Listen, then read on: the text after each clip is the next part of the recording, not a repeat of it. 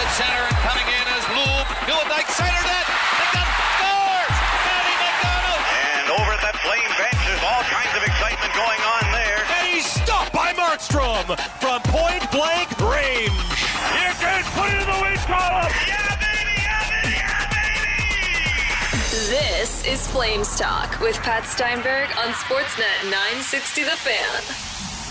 All right, happy Friday. Let's get this hour of Flames Talk underway. It is Friday, February 23rd, and Flames Talk is coming at you on Apple, Spotify, Google, Amazon, or live right here on Sportsnet 960 The Fan. It's Steinberg along with you. It's a Friday, which means it's time for the Eric Francis Hour. Eric Francis of Sportsnet and Sportsnet.ca joins us this hour. And the Eric Francis Hour is brought to you by Horse Racing Alberta. The Alberta horse racing and breeding industry has an $83 million positive economic impact in Calgary annually. Visit thehorses.com. 18 plus. Please play responsibly. And Eric joins us now as we've got a lot to talk about on this Friday afternoon. A ton going on when it comes to the Calgary Flames and a Battle of Alberta on Saturday night in Edmonton. Hello, EF. How we doing?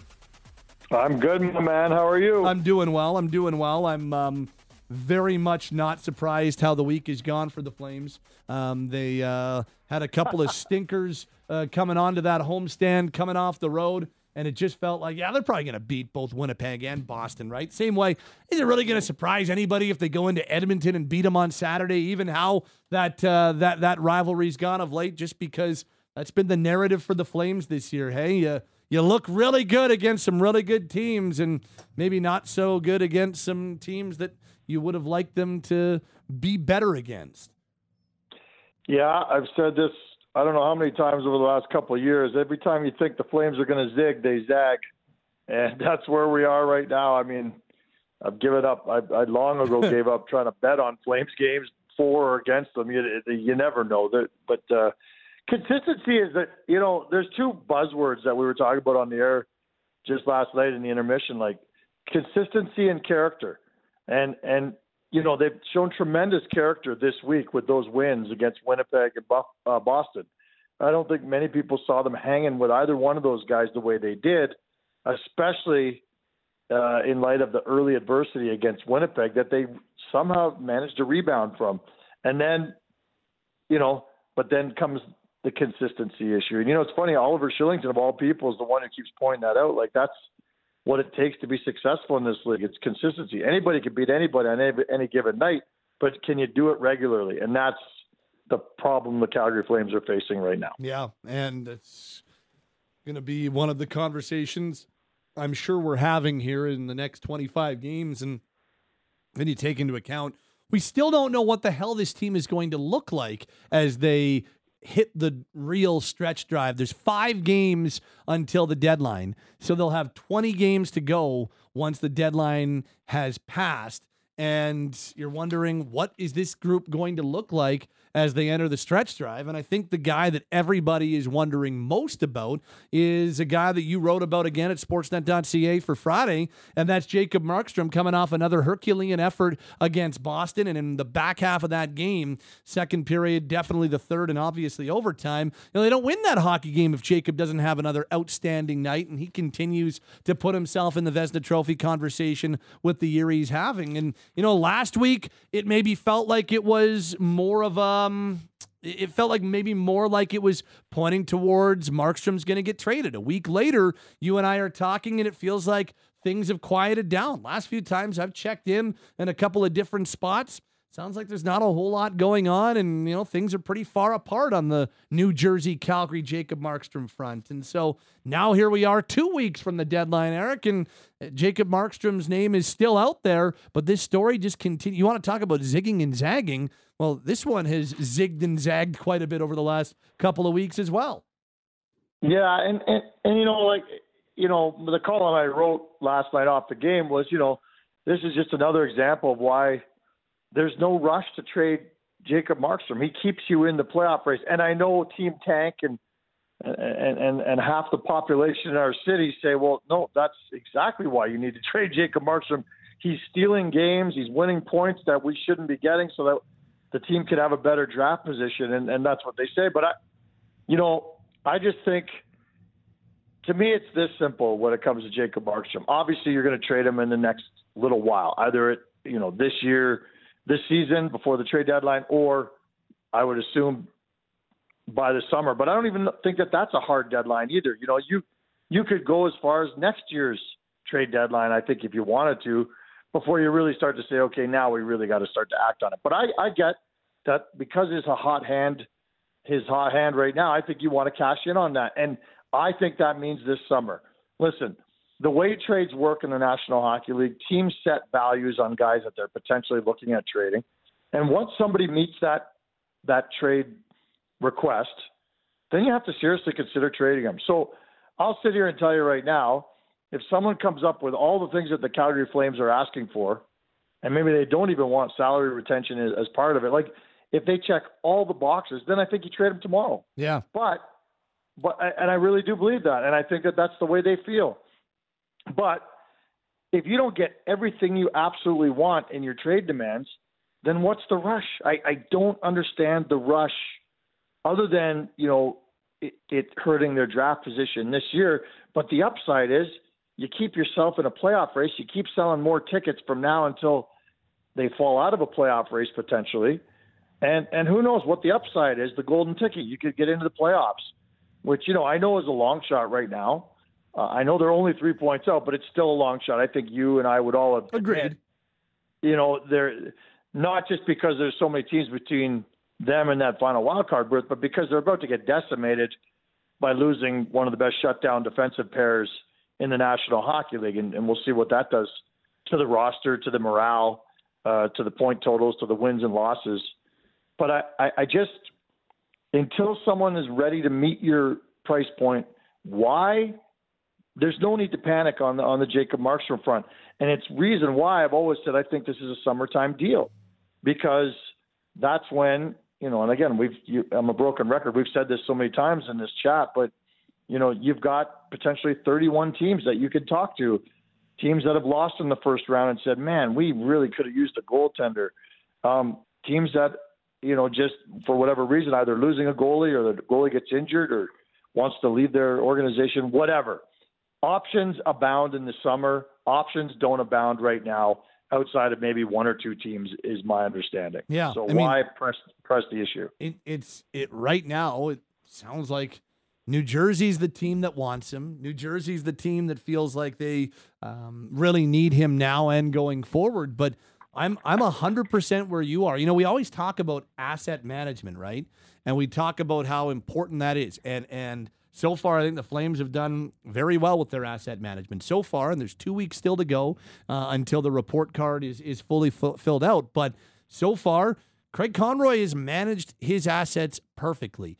If you're not signing here, you're getting traded, or you're signing here in the example of the captain. Michael Backlund signed his contract, and he remains a member of the Calgary Flames. But you know what? Everybody else, Tyler Toffoli, Nikita Zadorov, and now Elias Lindholm, they've all been traded. And if Noah Hanifin and Chris Tanev aren't signing, and we don't believe they're going to, they're going to get traded as well. And so he's managing these assets properly. Well, it's different with Jacob Markstrom. He's under contract for 2 more years. He's having a MVP caliber season on this team.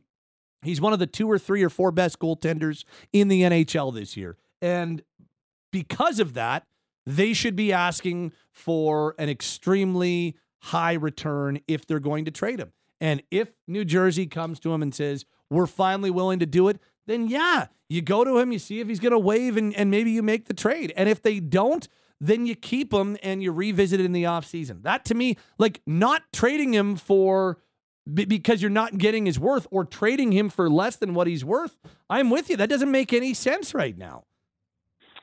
Yeah, and just for the sake of trading him.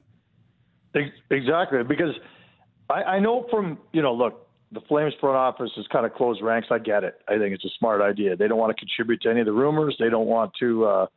They're hunkered down. Listen, when Craig Conroy turns down a chance to go play poker all night with a whole bunch of people he really likes, you know that it's serious, and you know that he's really honing in on trying to figure out all 3 of these potential situations.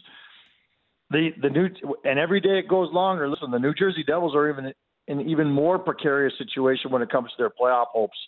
So if they don't continue to, make headway on that race, they're 5 points out right now. And again, they're tied with two other teams in that spot. Then they drop out of the race, and the chance that they're going to really push hard to get this deal done before the deadline dissipates, and then potentially you have no suitors. I'm not saying nobody else is interested, but I'm saying it's my understanding that nobody's obviously interested to the extent that the Devils are. Yeah, and then you look around the league, you can go through the standings and just look at all the teams that might potentially need goaltending, and then start looking at how much cap space they have. None, pretty much for everybody. And you think about assets that they have, and in a lot of cases they're dwindling, and it's just not a makeable deal for a lot of teams right now. So I understand people just want to tank. Those are generally people who don't have season tickets. Those are generally people who just turn off the TV and say, oh, well, who cares? And they don't watch for 2 or 3 years while the team struggles through a rebuild or retool, whatever the case may be. Right now, the realistic approach, I think the smartest approach, is to be patient. And guess what? Is there one thing that we can all in this city agree on, that Craig Conroy's patience has really been his greatest virtue throughout all of this? Whether, it doesn't matter who it is, whatever deal you're looking at or not, deals that he didn't make, sometimes people got impatient. He didn't. And I think that if we look at the 3 trades he's made, I think he came out looking pretty good on all 3 of them. And the one that I know people still criticize is the Zadorov trade. And I'm hoping that over time that people check their head and realize that was actually a really, really good move. The talk right now out of Vancouver is that they may have to move Zadorov out when they bring in someone better than him. This is what I've been hearing now. Yep. So I'm not suggesting it's actually going to happen, but I think they found out pretty quickly that Zadorov is, he was a third pairing defenseman. We'll just leave it at that, right? I don't need to throw shade on him. He was popular here, and he filled a really good role as a third pairing guy, but that's all he was. And third pairing guys don't get second and first round draft picks in exchange for them. Guys like Tanev and Hanifin do. And that's the other part of the discussion, obviously, that Craig's looking at. Yeah. And so now here we are in a situation where, the Jacob Markstrom thing might kick up again between now and the trade deadline. And I think the way that Craig has gone about handling this, I mean, if that report doesn't get out a couple of weeks ago from Elliot Friedman on Saturday Headlines, and that's not to throw shade at Elliot at all, because obviously if he's putting it on Saturday Headlines, we know that his reporting is beyond reproach, and he's not putting that out there unless he knows it happened. But if he doesn't get wind of it, this conversation is nowhere near to the same extent it is, and we're barely talking about Jacob Markstrom, and we're talking about Hanifin and Tanev, and that's the really fascinating part now, is that, okay, Jacob Markstrom seems to continue to dominate most of the conversation, mainly because it's more of a will they, won't they thing. On the Hanifin and Tanev front, it's just bizarre. They keep on playing. They keep on playing well as a pairing. They keep on going out there and laying it on the line and helping the team win games when they're winning, so on and so forth. And yet all of this, you're talking about the playoffs. You're talking about Jacob Markstrom and how he's keeping them in games. You're talking about them being 3 points out and playing well against Winnipeg and Boston and all of this. And yet we know that in the next 2 weeks, I would argue that Hanifin and Tanev's been their top pairing this year, and that's getting taken away from the team, and we have no idea to what extent that's going to end up hurting the team. Some believe that's going to completely put them out of the playoff conversation. Some believe the way Oliver Shillington's playing that maybe they could stay competitive, especially if Markstrom hangs around. It's this weird purgatory that hangs over everything else right now. It absolutely is. And that's, the theory, of course, before these last 2 wins for the Flames was that it was hurting the team. It was detrimental to their mindset as they were going into games. And it's the reason why they were slipping against some of the weaker teams in the league. But I again, even more credit to the character of this team. And the coach gives all the credit to the leadership, Michael Backlund and his fellow leaders, for keeping this team's mindset straight through a really, interesting, as Kuzmenko would say, interesting time it is a fascinating time. It is. The team is in a holding pattern, and in the meantime, they've got to go out and still try to win as many games as they can. Obviously, there's no question that those two defensemen are going to get traded, and I do think that there's genuine excitement on behalf of the fans in terms of, okay, well, this means that Oliver Kylington gets to get bumped up to be the number 3 guy, which I don't think anybody in this city has concerns about. As a matter of fact, I think people are excited about that. And that's not to say he's going to be as good as Hanifin or Tanev. He's a different player for sure. But I think that the drop-off there is not significant. Obviously, it's after that where the drop-off is going to be under a microscope. I would assume any trade that they make for one or both of those guys is going to include a defenseman or 2 back, a serviceable defenseman that can get them from here to the end of the season and or here till the end of next year. But it's going to be so fascinating to see how they fill in those gaps on that blue line. We know that they're excited about some of the prospects that the organization has on the blue line, but not really ready yet, right? So that's going to be fascinating. And listen, if this team continues to hang around after those trades, nobody's expecting that. But again, I'm sure they're looking at each other in there and seeing that as a motivation. Look, everyone says we're out of this. Let's just keep proving everybody wrong. Do you envision them being able to do it? And what I mean by do it, especially if they keep Markstrom, can they make the playoffs if they trade away Hanifin and Tanev and lose, even if they bring back defensemen and those can be guys that help fill holes on the roster? Not going to be to the same level that those two are, and not going to be the same type of pairing that pairing's been this year. Can they do it? Can they stay in it right to the end when they trade those guys? I think they can make it interesting right till the last, say, handful of games. But do I think they can make the playoffs after losing those guys? No. Because I think that the one thing that is going to be exposed the most when those two guys are gone is just how effective they were at blocking shots, protecting lanes, helping their goaltender be spectacular, communicating with their goaltender. It takes time for that sort of stuff to develop. Markstrom's worked with Tanev for 6-7 years, dating back to Vancouver. Yep. Hanifin and him have worked together for so long. Markstrom talks about the communication and how important that is between them, whether it's playing the puck or just in their positioning and allowing shots to come through or not allowing shots to come through. So I think, Tanev is top 5 in the league, I think, in block shots. A percentage of those get by Tanev, and those are in the net. So I just think that it's too much to ask for this team to stand. Listen, if they were keeping those guys, I still think they're a long shot to make the playoffs, given the position they're in right now, how many teams are challenging for it, different teams that have the potential to surge. I'm sure you talked about it on your show, like handicap all the teams that are in that wild card race, and are the Flames the best team of all those chasing for that 8th wild card spot? I don't know. I think you could probably make an argument for that now, but after you lose those two guys, I'm not sure you can make that argument at all. And I think it'd be really, really tough. And of course, as we said earlier, if you trade Markstrom, then there's zero chance you're making the playoffs. It's that simple. And I worry a little bit about the message that sends to your room. These guys have shown quite a lot of character this year as a young team. A lot of new parts on this team, and they've really stayed in this race despite some horrific, swings in momentum. They've stayed in this race, and I don't think they deserve to have the team gutted. Again, that said, you get everything you're asking for and more from Markstrom. You go into that room as Craig Conroy, and you explain to everyone, guys, I know there's a huge blow, but this organization is now officially moving into a retool, rebuild, whatever you want to call it. Markstrom got us a lot of assets. We're going to go in a different direction. And I'm sorry that I had to do this, but this is for the betterment of the club, right? I mean, I think you just got to suck it up. It's not going to be a fun thing. And I know that that's not what Conroy was planning coming into the trade deadline. But again, I always go back to it. Wayne Gretzky got traded. Anything is possible if the right offer is made. And, I think that you can squint and see how the right offer could get made for Markstrom.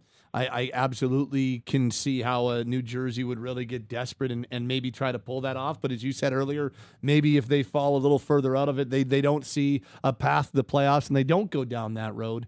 But it's one of those things where, there's a certainty with two guys. I don't understand the zeal in some corners of trade Markstrom at all costs, because I'm with you. Like, unless you are going to be able to show to your locker room that we hit an absolute home run, look at what this guy just brought back. I know you don't care about that, but at least we can sell that to the locker room that this is better for the organization. If you go out and trade Markstrom for a second and a fourth round pick, how do you sell that to your locker room that's making your team better long term? That would be trading just to trade, and that makes no sense. And on the other hand, if you were to look at it and you get the return that you're looking for and you set your price high and then you say no to it, well, then what are you doing for your team long term? That doesn't really make sense, especially as you said. I think that we're all kind of in the same boat, that there's a pretty good chance that Jacob does get moved here between now and next season. Whether it's in the next 2 weeks or not is another story. Exactly. I'm not saying don't trade Jacob Markstrom. I'm saying what's the rush is kind of my big thing. And last night I asked every player after that game, what does Jacob Markstrom mean to this team? And you heard the responses. I think the coach said he means everything. I mean, those are strong words. And again, if he has to be traded, it's the way to go, then sure. But it would gut this organization. It would gut that dressing room for sure. And, I think in the summer, guys could be a whole lot more prepared for it and then get ready to start a new season with a whole new attitude and a new approach. But, I also had a conversation with Kadri yesterday about, he's like, I didn't come here to lose games. I came here to win games. He wasn't going down the path of like, hey, I'm not in for a rebuild, but he's here to win games. He too said Markstrom is the backbone of our team, and those are just powerful sentiments. Everybody loves Markstrom was another comment. Everybody loves him. I think the coach said so. You're really. It's a bit of a dangerous game if you're going to decide to go that route. You better be sure that the return is everything you ever dreamed of, or else I think you're really doing your team, your organization a disservice by rushing this thing. Mike in Vancouver texts in listening live, says, I keep hearing that Markstrom will be traded if the right price is offered, and rightly so, I say, but what is the right price in your minds? And for me, I keep going back to, if you're asking a certain price for Noah Hanifin, which, if you're looking for a first round pick and a top end or a solid prospect or NHL ready young player and then something else, if that's kind of what the ballpark is for a guy like Hanifin, shouldn't it be right around the same for Markstrom? Like, shouldn't you, especially knowing that Jacob's got 2 years left with cost certainty, having the season that he's having and not carrying a cap hit that is all that difficult to handle when it comes to a number one goalie? Like, should you not be asking for something right in the same ballpark as you'd be asking for Hanifin or what you were asking for Lindholm? 100%. You're looking at 3 pieces minimum. The upside, for the Lindholm trade was 5 pieces. I mean, that was, I think, even more than they even thought they were going to get. For sure it was. When they started balancing it off against, playing teams off one another, I think they got a little bit more. Here's the problem again with rushing this trade. Who are you playing the New Jersey Devils off against? Who else? Again, we're assuming that because there are no rumors that there's not that much interest or not significant interest in Markstrom, which could be a perilous game to play, but I've looked through the league. I've looked at who might be interested or capable of making a significant offer for him, and I just don't see many options out there. Like, are the Leafs still pushing to improve their goaltending? It's been pretty damn good of late against all odds. But, are they willing to expend huge assets to upgrade their goaltender? No, I think they'd be willing to put huge assets on the line to get better defensemen before the goaltender. Mm-hmm. So, and again, I remind people of the conversation I had with, Conroy was the one who said it to me is, the Vegas Golden Knights did last year really hurt the market for proven veteran goaltenders, because they won the Stanley Cup last year with 4 completely unproven goaltenders and a Jonathan Quick who was having the worst season of his career. So, it's that next up mentality that every team's looking at, going, well, if this goalie doesn't work, we'll just try this one. And if this goalie doesn't work, we'll try this one. At some point, you run out of options and you go pay for the big guy. And that's going to happen this summer with Jacob Markstrom, in my opinion. Yeah, and I do. There have been some who have said, well, the only reason I want to see them trade Markstrom now is because you want to maximize him playing at the level he's at. You want to kind of cash in when his value is at its highest, which I get. But because of the position, to your point, it's just a whole lot more difficult to make that happen the same way. It's a whole lot more difficult to capitalize on a guy because the market is so small, to your point. If they're truly working with one team, how you play in New Jersey off another team, that's very well said. I get wanting to maximize his value, but it's tough to do so when you've only got one team that you're working with. That's right. And again, we don't know that for sure. But again, logic dictates that there aren't many teams really pressing for that big name goaltender. It's one of those debates that people continue to have, and we're having it again today. I mean, we're not really debating because you and I are kind of on the same page with this thing. But like I will always see the other side. But again, the upside and one of the intangibles is morale.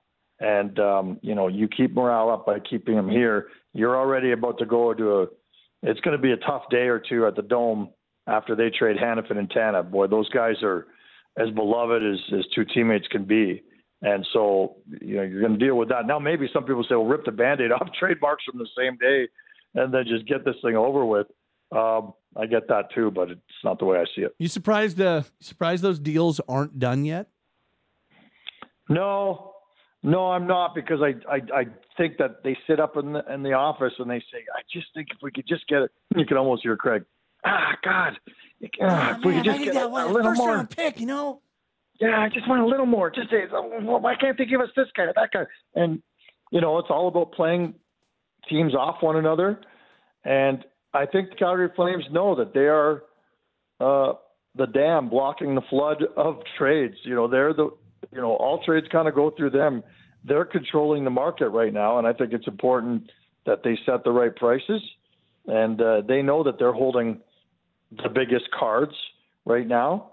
And the only reason why you might want to rush it is because you don't want to risk injury. I get that. That's a dangerous game that they're playing. Yeah. I'm not one to say that I think they should sit these guys. I really am not, especially while your team's still in a bit of a race. The league doesn't like that very much. You wrote a really good column about that last Sunday, about the merits of that, or for and against it. And I just don't see it. That's the only reason why you'd want to rush this thing. Otherwise, it's worth waiting as long as you can to maximize the return on your investments, on your assets. It's going to be fascinating. And again, I even think there are teams out there that are talking to the Flames that are like not even sure which of the two defensemen they'd like the most, because I think that's an interesting debate right there. Like, every team would have a slightly different look on whether they want Hanifin or Tanev for their playoff run. Yeah. Right? Well, and I mean, absolutely. Because I think about one of the teams that I find most interesting and could be like a silent partner here. I think about Dallas. I'm like, if I'm Dallas, I want Tanev more than I have Hanifin. I've got Heiskanen. I've got they need what Tanev brings. I think about Boston. I'm like, wow, they need it. Like, Hanifin would be a perfect fit there. Or I think about Tampa, and I know it's tough to see how Tampa would actually make the trade work, but from just an asset perspective, you're like, oh, Hanifin would be perfect for the Lightning with Sergachev out as long term as he is. I think you're absolutely right. I think that there's merits for each guy depending on what team you are.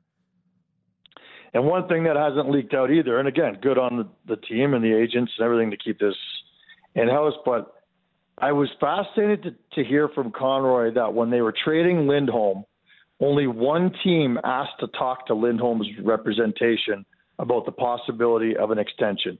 I was fascinated and very surprised to hear that.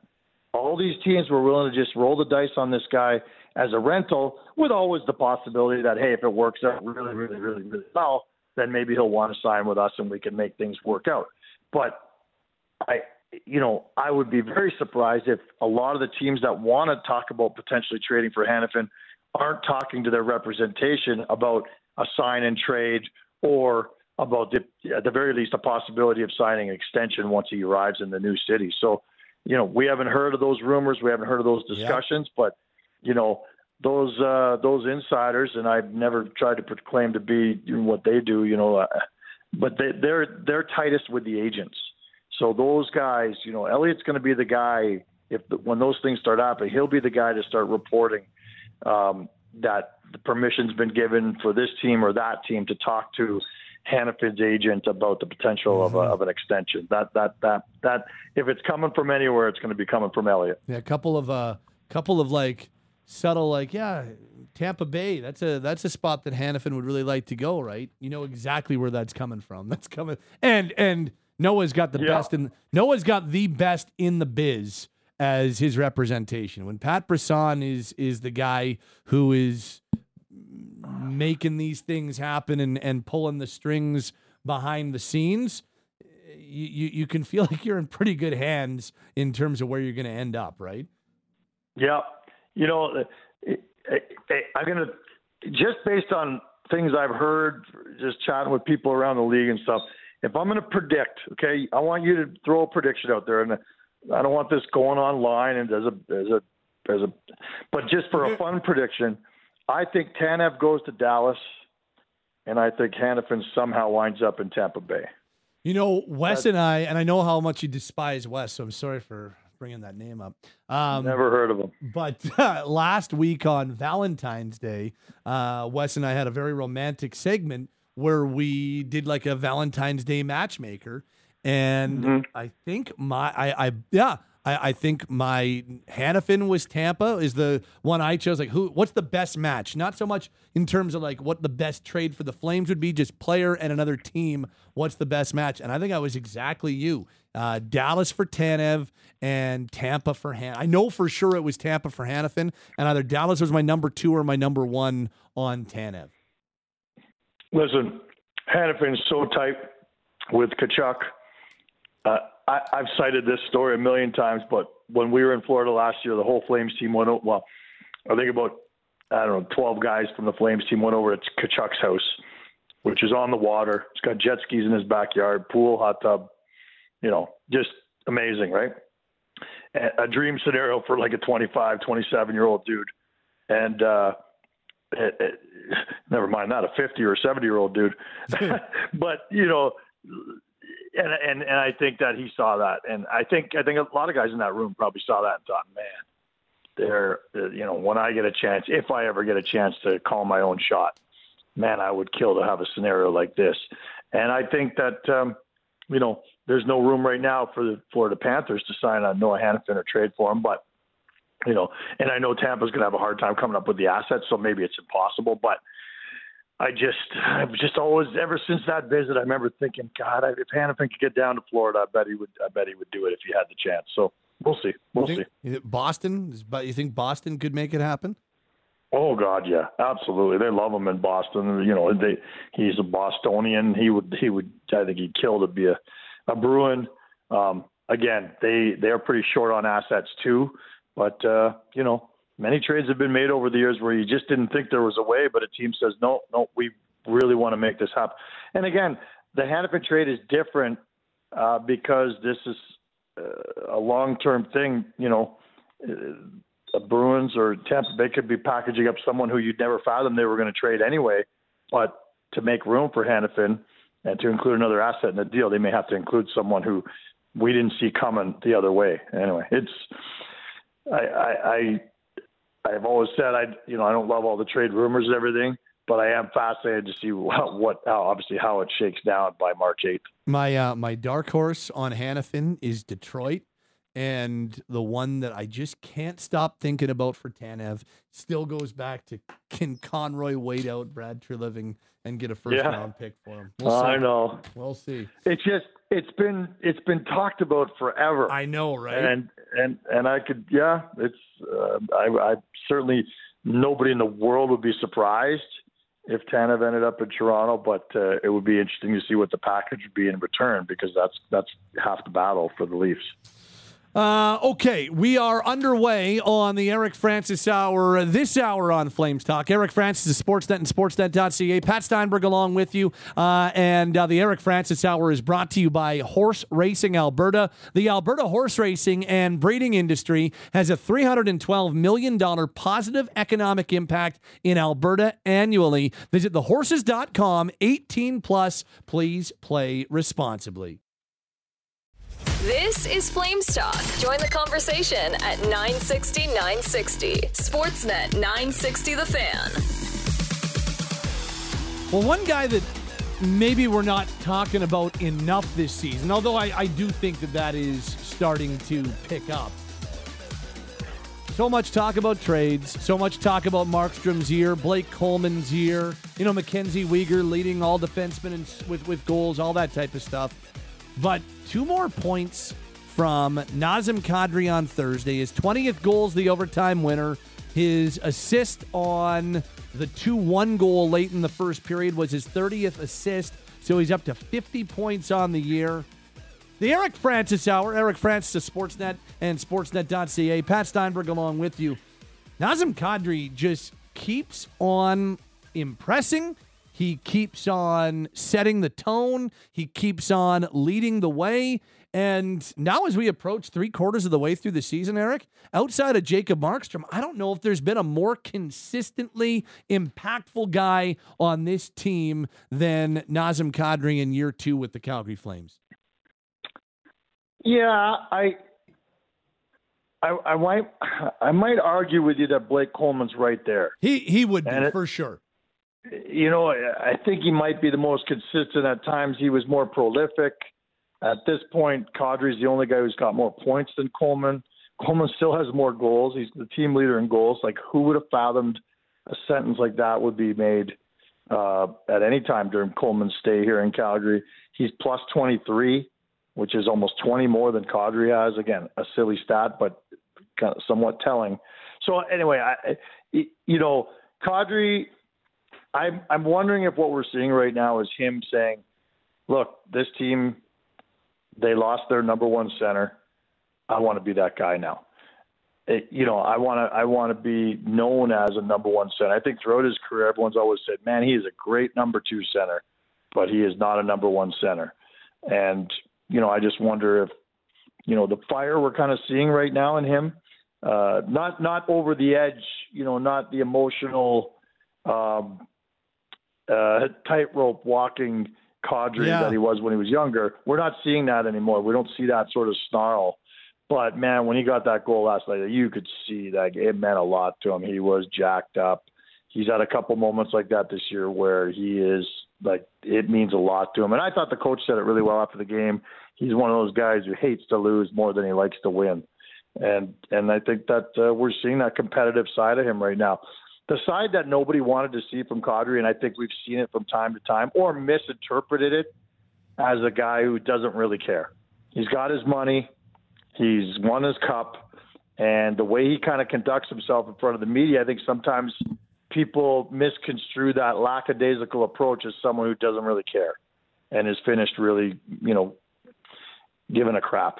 But I think what we've seen from him most of this season, if not all of it, is a guy who really does care and has really done his part to live up to the contract he signed.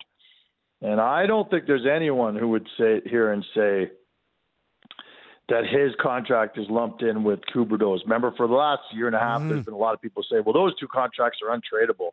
I don't think you say that about Kadri anymore. And I know that contract may not age well, as that'll be the concern for a lot of people. But right now, I don't think there are many people saying, no, that's untradeable.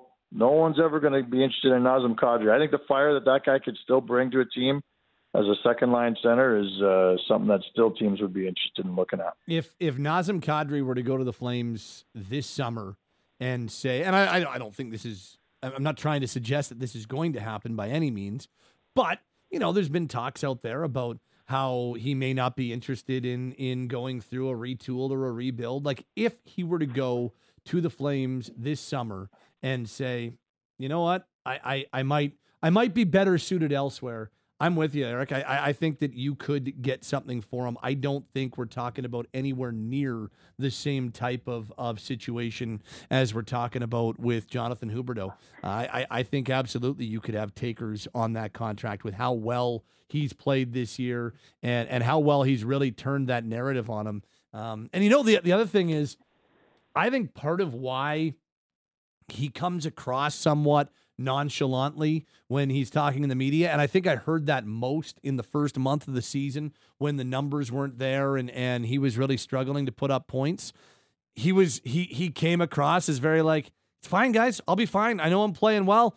I think a guy who plays in Toronto that long and deals with that circus, and also being a guy who, as you mentioned, was quite controversial at times while he was a member of the Maple Leafs. This guy has honestly been there, done that. He's a cup winner. He's played in the toughest media market in hockey.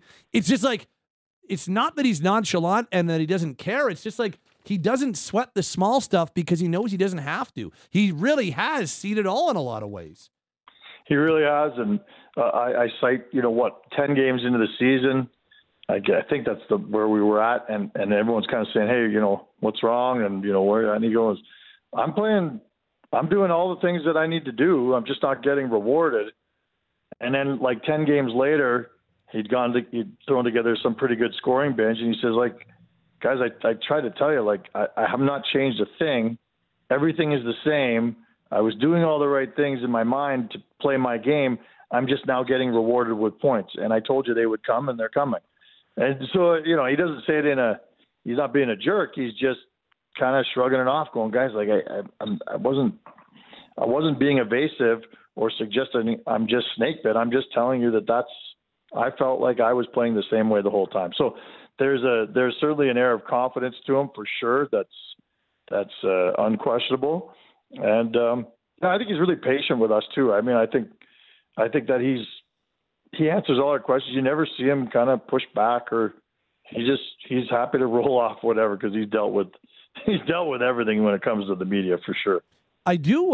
It's funny. Ryan Huska mentioned this earlier this week, and even Nazem mentioned it last night post game after the overtime winner, talking about playing with as many young guys. And basically what Ryan Huska said earlier this week was, you wonder, a veteran like that, and you put him with two rookies, and he's like, I'm playing with these guys, and like this is who I'm going to be playing with. And Nazem, I think it might have been to one of your questions, Eric, where he goes, I've never played with this many rookies in my life. But I wonder if at first maybe there was a little, what are we talking about here? Like, I'm going to be centering Connor Zary and Martin Pospisil. These guys have like 0 NHL games combined. You sure about this? But I wonder if, as it's gone along, like it may have surprised him how much he's really embraced not only being a leader, but being, to your point about him maybe taking on that, hey, I'm going to show you I can be a number one center. I also wonder if he's like, hey, I can put a line on my back and I can really elevate guys around me. And, much has been made about how energized he's been by those two young guys. And I think that, I don't think it was, I can't remember exactly thinking back, but like, I don't think from day one, they've just been putting rookies on his line for their debut. Now, maybe I'm wrong. Maybe from day one, those guys were on his line, but from day one, those guys were having some success offensively and just playing the game in terms of Pospisil and Zary. They both famously scored in their first games.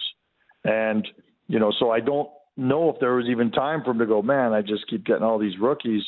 It fit, they were having success right away. And for him to be paired with them, I think was almost advantageous for both parties, for the kids and for him. So it's been a neat story. He certainly never expected to be in that position when he signed with this team. Yeah.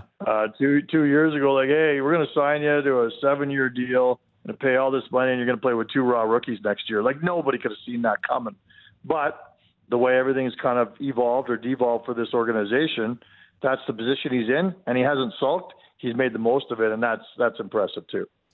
How you feeling about this Battle of Alberta on Saturday night? I think I think people in Calgary go into a lot of the Battle of Alberta scared. And correct me if I'm wrong. Like, I think people think, oh, God, we're about to get it handed. You know, I don't say we, but people in southern Alberta say that. I do believe that when I talk to buddies and they're like, oh, God, brace yourself, this could be bad. But the way the Flames have been able to rise to the occasion so much this year in games where on paper they're probably outmatched, I'm just excited about the game myself. I never care if they win or lose, but I'm excited. The Battle of Alberta is always exciting. Like, you have to look forward to those things, especially I don't mind going up there. It's a great atmosphere. Those are some great fans up there. Like, it's going to be an amazing stage on Hockey Night in Canada. Like, it's going to be great. Do I think they can win? I think it's a pretty tall task to go into that building against that team that's had that much success. I just wrote a piece today about the Oilers have won 8 of the last 9 meetings in the Battle of Alberta, including 4 straight. It all dates back to the debacle in the playoffs a couple of years ago. And Rasmus Andersson said to me, hey, how many guys we got left from that team? Like 4, 5, 6? I counted them up. There's 9 guys, 10 if you include Walker Duehr, but he wasn't really playing in the playoffs. But, you know, half the team's gone for sure, and most of the core pieces are gone. But still, I think the overwhelming thing I got from both Coleman and Rasmus Andersson is neither one of them seem convinced that they know exactly like how to beat the Oilers. You know, Rasmus says something like, you know, you got to limit you got to play in their zone and make them play defense. They don't like to play defense. Well, under their new coach, they've been pretty damn good at that too. So I'm not sure that old narrative that you got to play a 2-1 game with the Oilers serves you well. You lost a 3-1 game last time you played against them. So anyway, throw everything out because who knows what we're going to get tomorrow night. I'm just looking forward to it. Yep, should be good. Last one in Edmonton, round 3 of this year's 4-round Battle of Alberta. Nice to at least have 4 of them this year as opposed to what we got last year. Okay, get out of here, buddy. Great stuff as always, Eric.